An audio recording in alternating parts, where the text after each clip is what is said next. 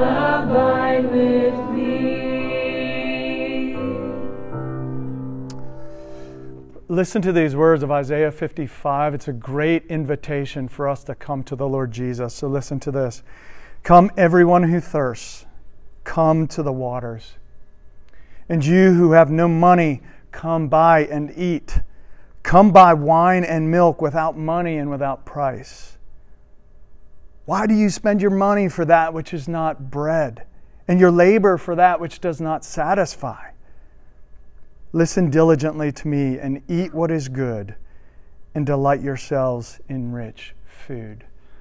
That passage is talking all about how we find our fullness in the Lord Jesus and in His Word. So let me pray that we would find that here tonight. God, thanks for this invitation that you give to us to come to you. We are hungry and thirsty, whether we know it or not. And Lord, we confess that some of the deadness of our souls, some of the numbness, the sleepiness of our souls is due to our own doing. We chase our idols. We love holding on to our sin. We get busy and we don't have time to think about you. God, forgive us. There's nothing more glorious in all of creation, in the whole universe, than you are. So, Lord, return us to our senses. And, Lord, help us to come to you tonight for fullness.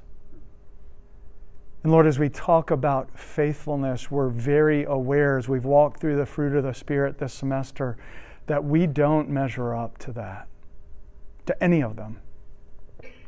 But we thank you for the one who has measured up and who gave his life as a sacrifice for us. And so, Lord, help us to trust in that one, Jesus. And as we talk about faithfulness, help us to understand what you are calling us to. And then, Lord, send us out of here a people walking in faithfulness to you and faithful to loving and serving our neighbor. And we ask all this in Jesus' name. Amen. Young, go ahead and be seated. Thanks.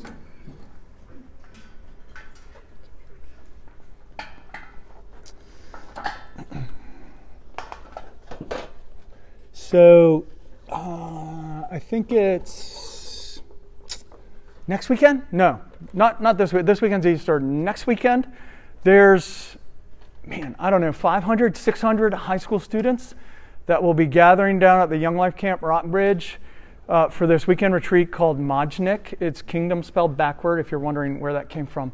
But it's a great retreat. It's been going, I want to say, for maybe 15 to 20 years.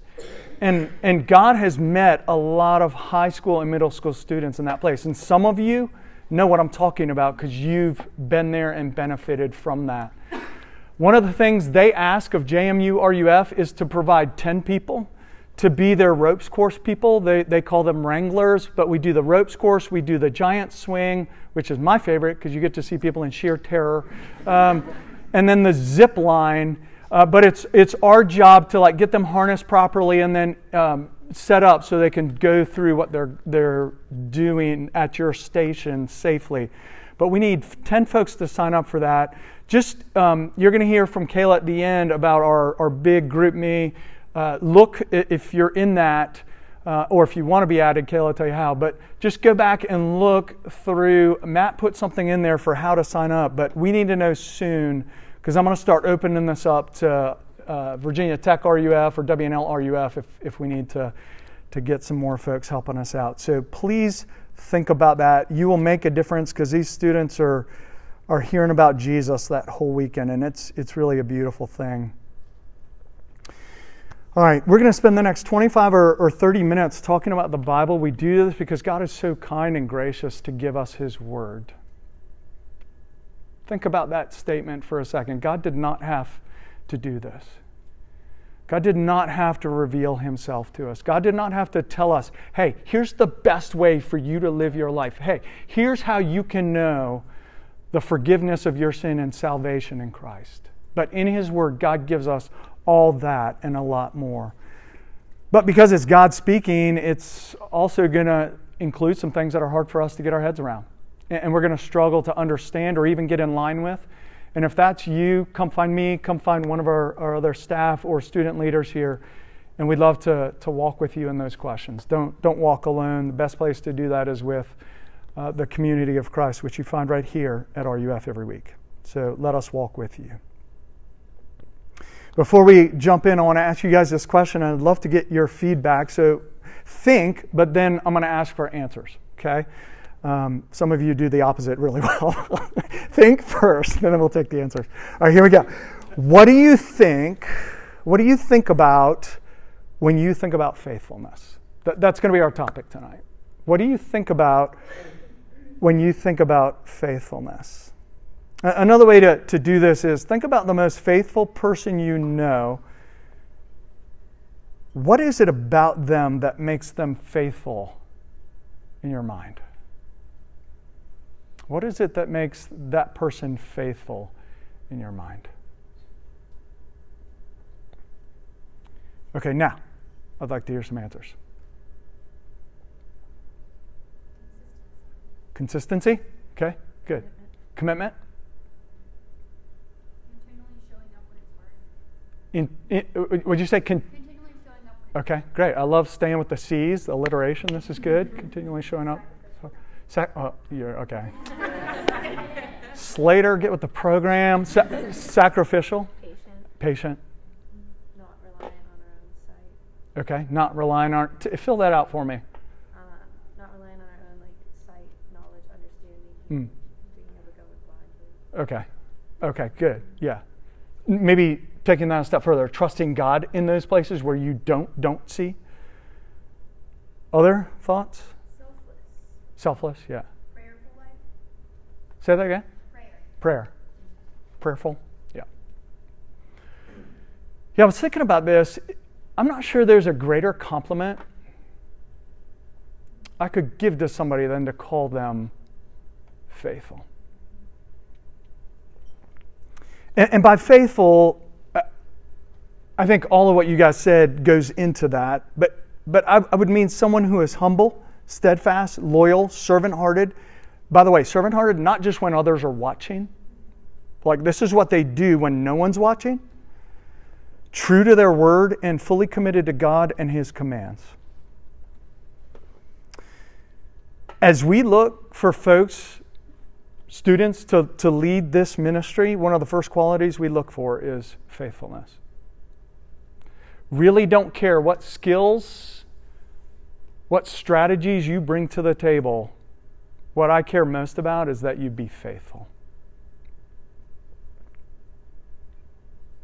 It's one of the most basic qualities of a mature walk with Christ.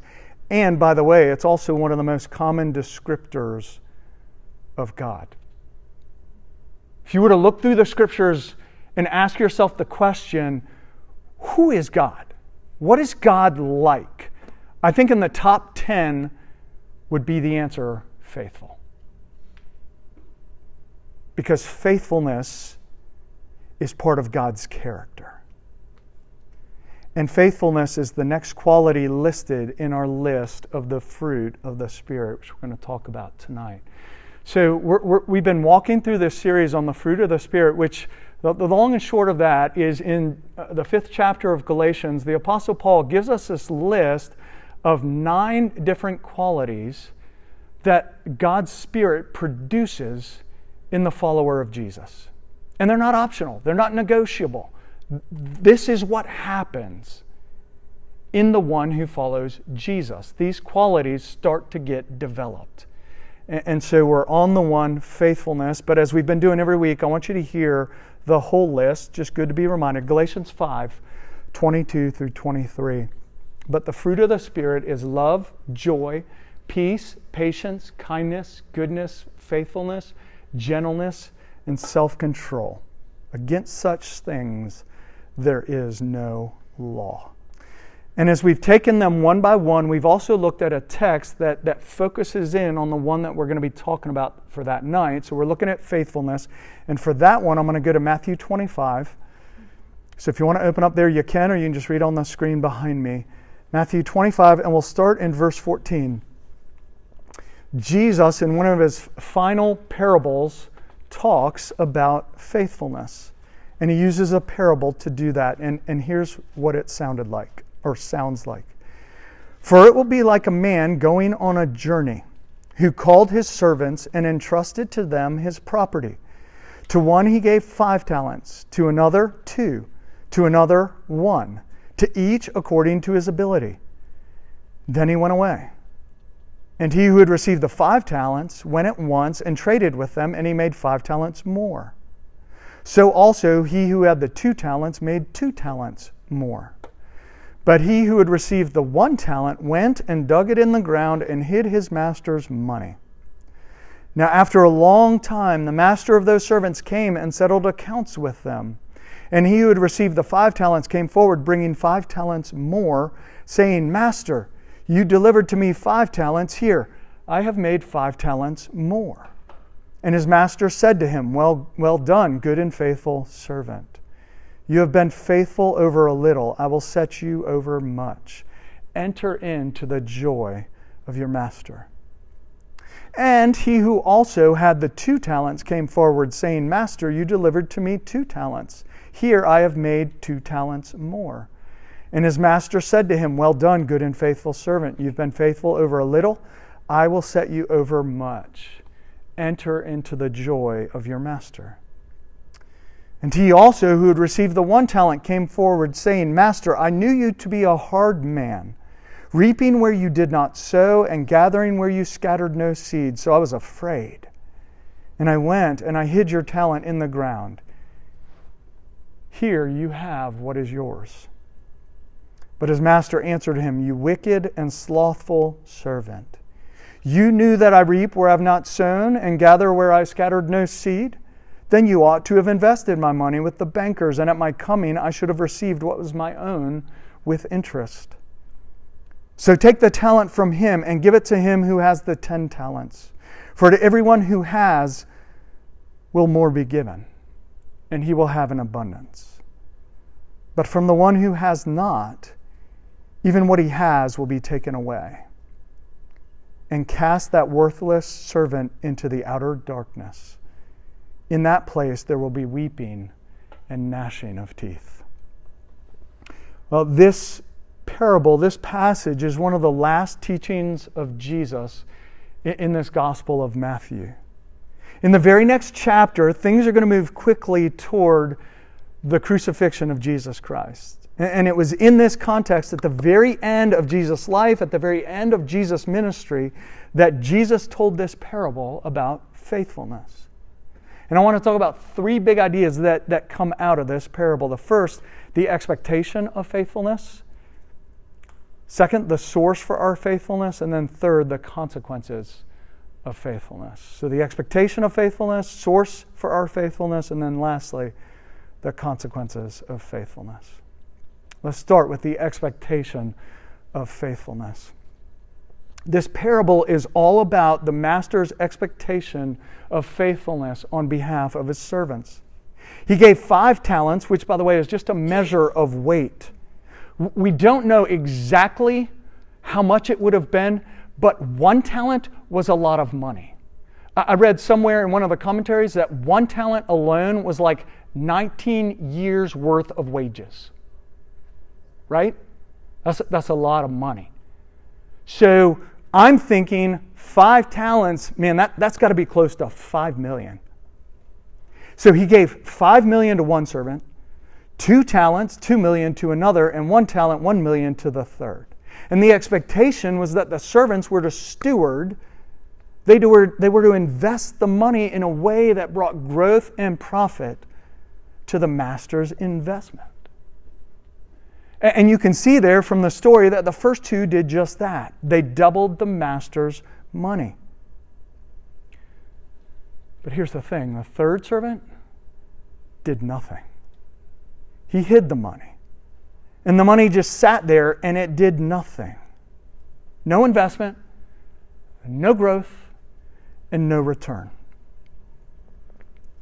In this parable, God is pictured as the master and we're pictured as the servants. God has given us resources and talents that we are then expected to use for God's glory.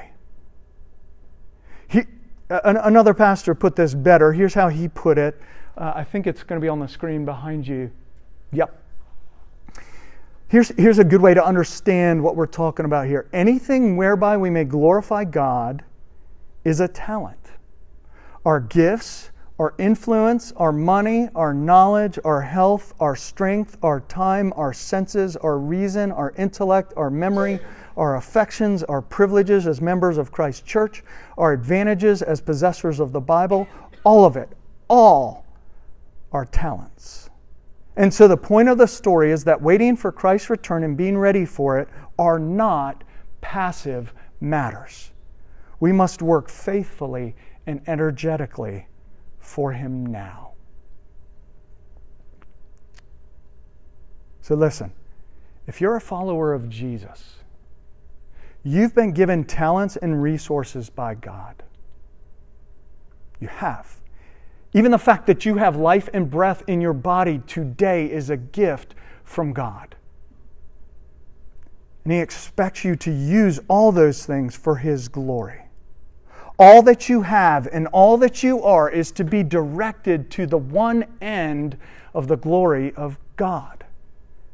So again, to name some of the things that we just read off the screen, your time, your money, your vocation, relationships, thoughts, words, actions, all of it is for the glory of God. So how do we live this out? How do we live out this kind of faithfulness in real and tangible ways? Let me give you a few ways to think about. First, get in the game. I know that's Coach Slater coming out. Get in the game. Get off the sidelines and do something in service to God. And part of that's going to require you being willing to move outside your comfort zone and take risks. Self-absorption and self-protection lead to burying our talents. So I'm calling you, I think the Bible would call you to trust God and take risks. Faithfulness requires being active, and being active comes with risk. Second, be dependable. Be dependable. When you say you'll do something, do it. The Apostle James says, let your yes be yes and your no be no. People should be able to trust and take you at your word. Faithfulness and dependability go hand in hand. Be dependable. Third, be willing to commit to good things. Be willing to commit to good things. The reason I put it that way is I think we so often give in to FOMO, the fear of missing out, or FOBO, fear of a better offer. We've become a FOMO and FOBO culture, so much so that we're unwilling to commit to good things. And also related to that, we have a hard time committing when that thing doesn't fit our particular desires.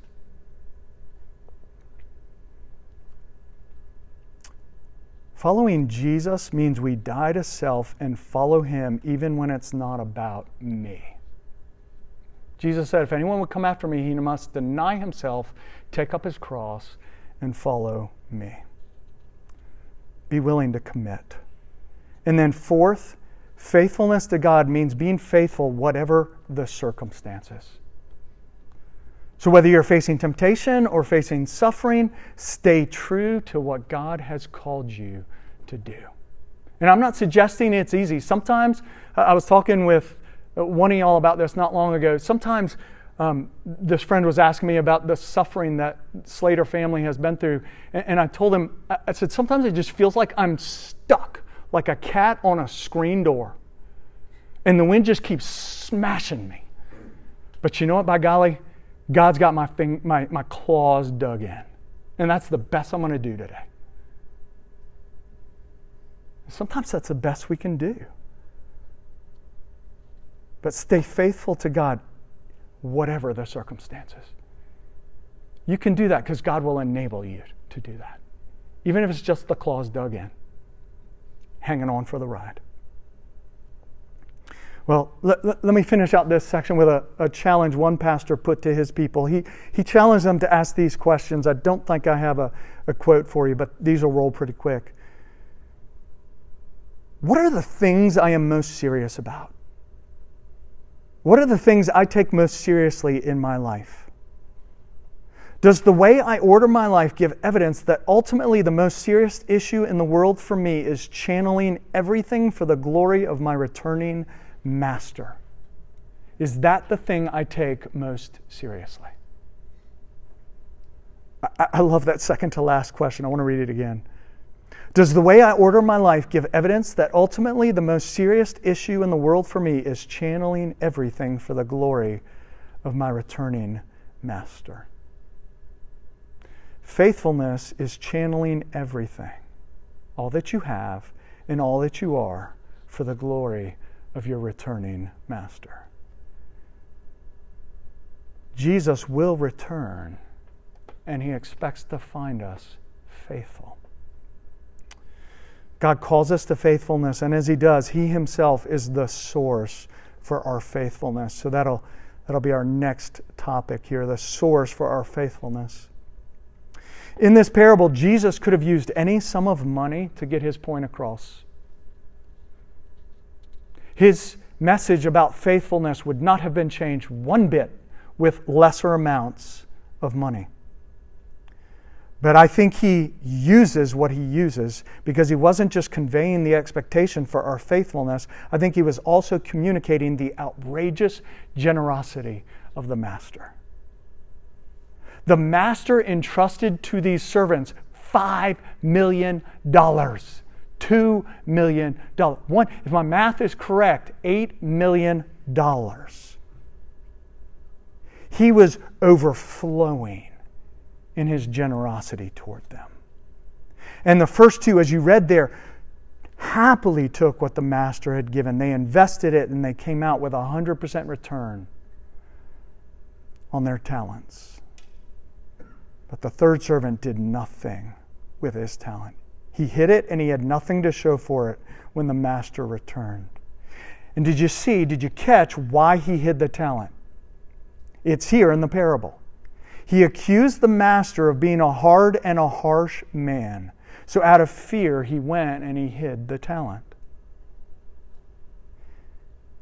His unfaithfulness was the result of a wrong view of God. His unfaithfulness was the result of a wrong view of the Master. You see, our faithfulness rises or falls based on our view of God. Our faithfulness rises or falls based on our view of God. Listen to how these verses talk about God. They'll be on the screen behind you. And in fact, when Liberty came up, she read this one, but it's worth doing again. The steadfast love of the Lord never ceases. His mercies never come to an end. They are new every morning. Great is your faithfulness. The Lord is good to those who wait for Him, to the soul who seeks for Him. And just one more. We could do scripture after scripture, but here's another one, Psalm 36. Your steadfast love, O Lord, extends to the heavens. Your faithfulness to the clouds. Your righteousness is like the mountains of God. Your judgments are like the great deep. Man and beast you save. O Lord, how precious is your steadfast love. O God, the children of mankind take refuge in the shadow of your wings. They feast on the abundance of your house, and you give them drink from your river of delights. Does any of that sound like God is hard or harsh?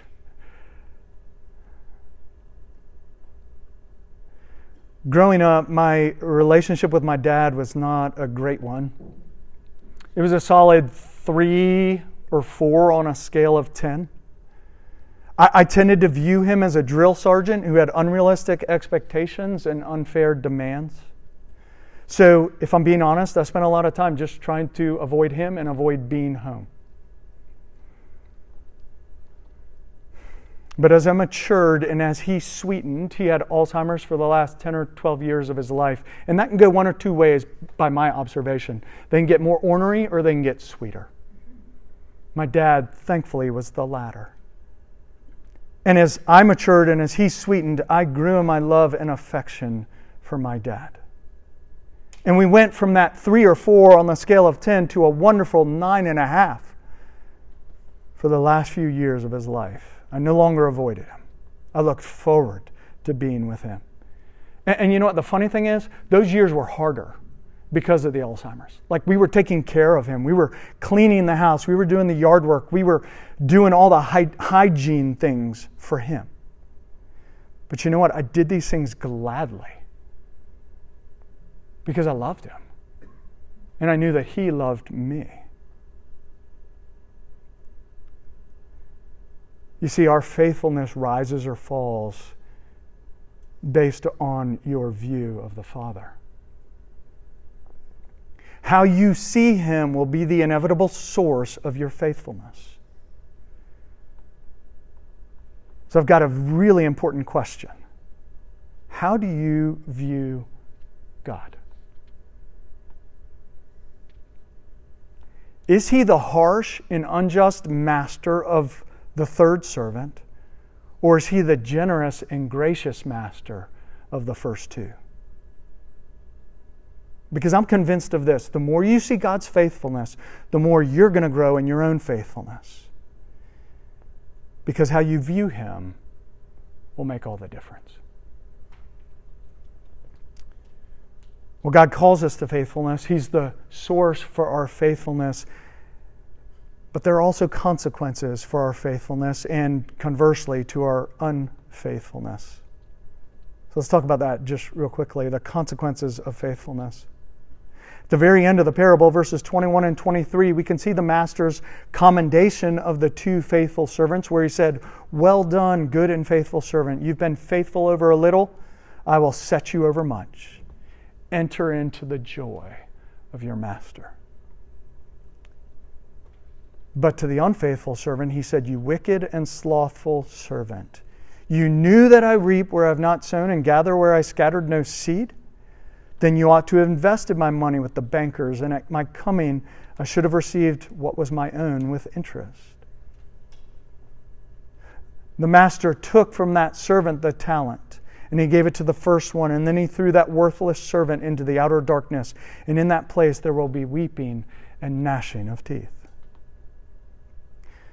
There were consequences both for the faithful servants and for the faithless servant. For the faithful, there was joy and abundance, but for the faithless, there was condemnation and judgment. Here's what I want you to take away from this. God takes faithfulness and, again, unfaithfulness seriously. God takes our faithfulness and our unfaithfulness seriously. So seriously that eternal glory and eternal judgment rest on it. This parable couldn't be more clear on all this. But don't hear what I'm not saying. Jesus is not saying that it's by your faithfulness that you can earn eternal glory. Because listen, you can't be faithful enough for that. You can't be good enough for that. Your sin, my sin are too great. They're too deep. So what hope do we have? Well, it's the hope that we talk about every week, isn't it? It's the hope of Jesus. Jesus was faithful to keep the law at every point. Every command of God, Jesus kept. He had no sin. He died on the cross to pay the penalty for our sin. That's what we're about to celebrate in 2 days, Good Friday. That Jesus died there on that cross to take away our sin and to give us His perfect righteousness. And this double transfer of our sin to Christ and His righteousness to us, this double transfer gets applied to us as we believe in Him by faith. And then as we grow in Him, we start to live lives that are faithful. And God rewards that faithfulness, but He also judges unfaithfulness. And I don't say that in any way as a scare tactic, but only to state the truth that Jesus has already made clear in this parable, that there will be consequences for both our faithfulness and our unfaithfulness. As part of our child rearing, Terry and I had to discipline our kids from time to time. For some of them, it was more time to time than others, but from time to time, there were 5 of them, so it seemed like every day there was something. But when they stepped out of line, we might put them in a timeout. We might take a privilege away. We might send them to bed earlier. We might even use a spanking as a way to correct them. But in every case, the discipline was for their growth and for their good. And it was carried out with love and with justice. You see, love and justice were not opposed to each other. In fact, they went hand in hand for the growth of our children and the good of our family. And that's what God is like. In Him, love and justice go hand in hand. He rewards faithfulness and He judges unfaithfulness. Will you walk in faithfulness? And will you hear the words, "Well done, good and faithful servant, enter into the joy of your master"? Or the other choice you have, will you walk in unfaithfulness? And will you hear the words, "You wicked and slothful servant"? Well, let me close with this. A few days ago, we celebrated Palm Sunday. It's the Sunday that happens right before Easter Sunday. And it's the day we celebrate Jesus riding into Jerusalem on a donkey, fully knowing that He was heading toward the crucifixion. Stop and think about that. Like, does that not amaze you? Like, He could have, the rest of us in this room, we would have gone the other way. But Jesus, fully knowing, walks toward that because it's why He came. He was faithful to the end. He was faithful at enormous cost. And He was faithful for you and for me. Because see, here's the deal. We will fail in our faithfulness. We will fail ugly and we will fail often. But Jesus was faithful all the way to the cross to pay for our unfaithfulness. So Jesus is both our model and our motive for our faithfulness. Did you catch that? Jesus is both our model and our motive for our faithfulness.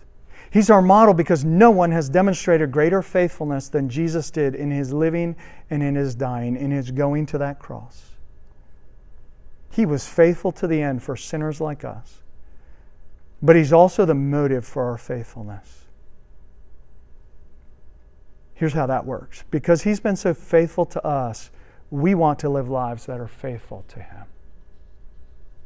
Because He's been so faithful to us, we then want to go and live lives that are faithful to Him. Does any of this sound like you? Is Jesus your model and your motive? Will you be faithful as He was faithful? God is calling us as those who follow Jesus to be a faithful people. Let's pray to that end. God, thank You most of all for Your faithfulness, that though we were unfaithful and faithless, You were faithful to us. And that faithfulness, Jesus, put You on the cross so that You could pay the price, the penalty for our sin. Lord, thank You for that. I pray that we would never lose the wonder and the awe and the worship that should come out of that. And then, Lord, as You fill us with that, would You then send us out faithful to You, faithful to our neighbor, and faithful in all that we think, say, and do. And as we are, Lord, would others see Jesus in us, because that faithfulness comes ultimately from You. So, Lord, we ask and pray all this in Jesus' name. Amen.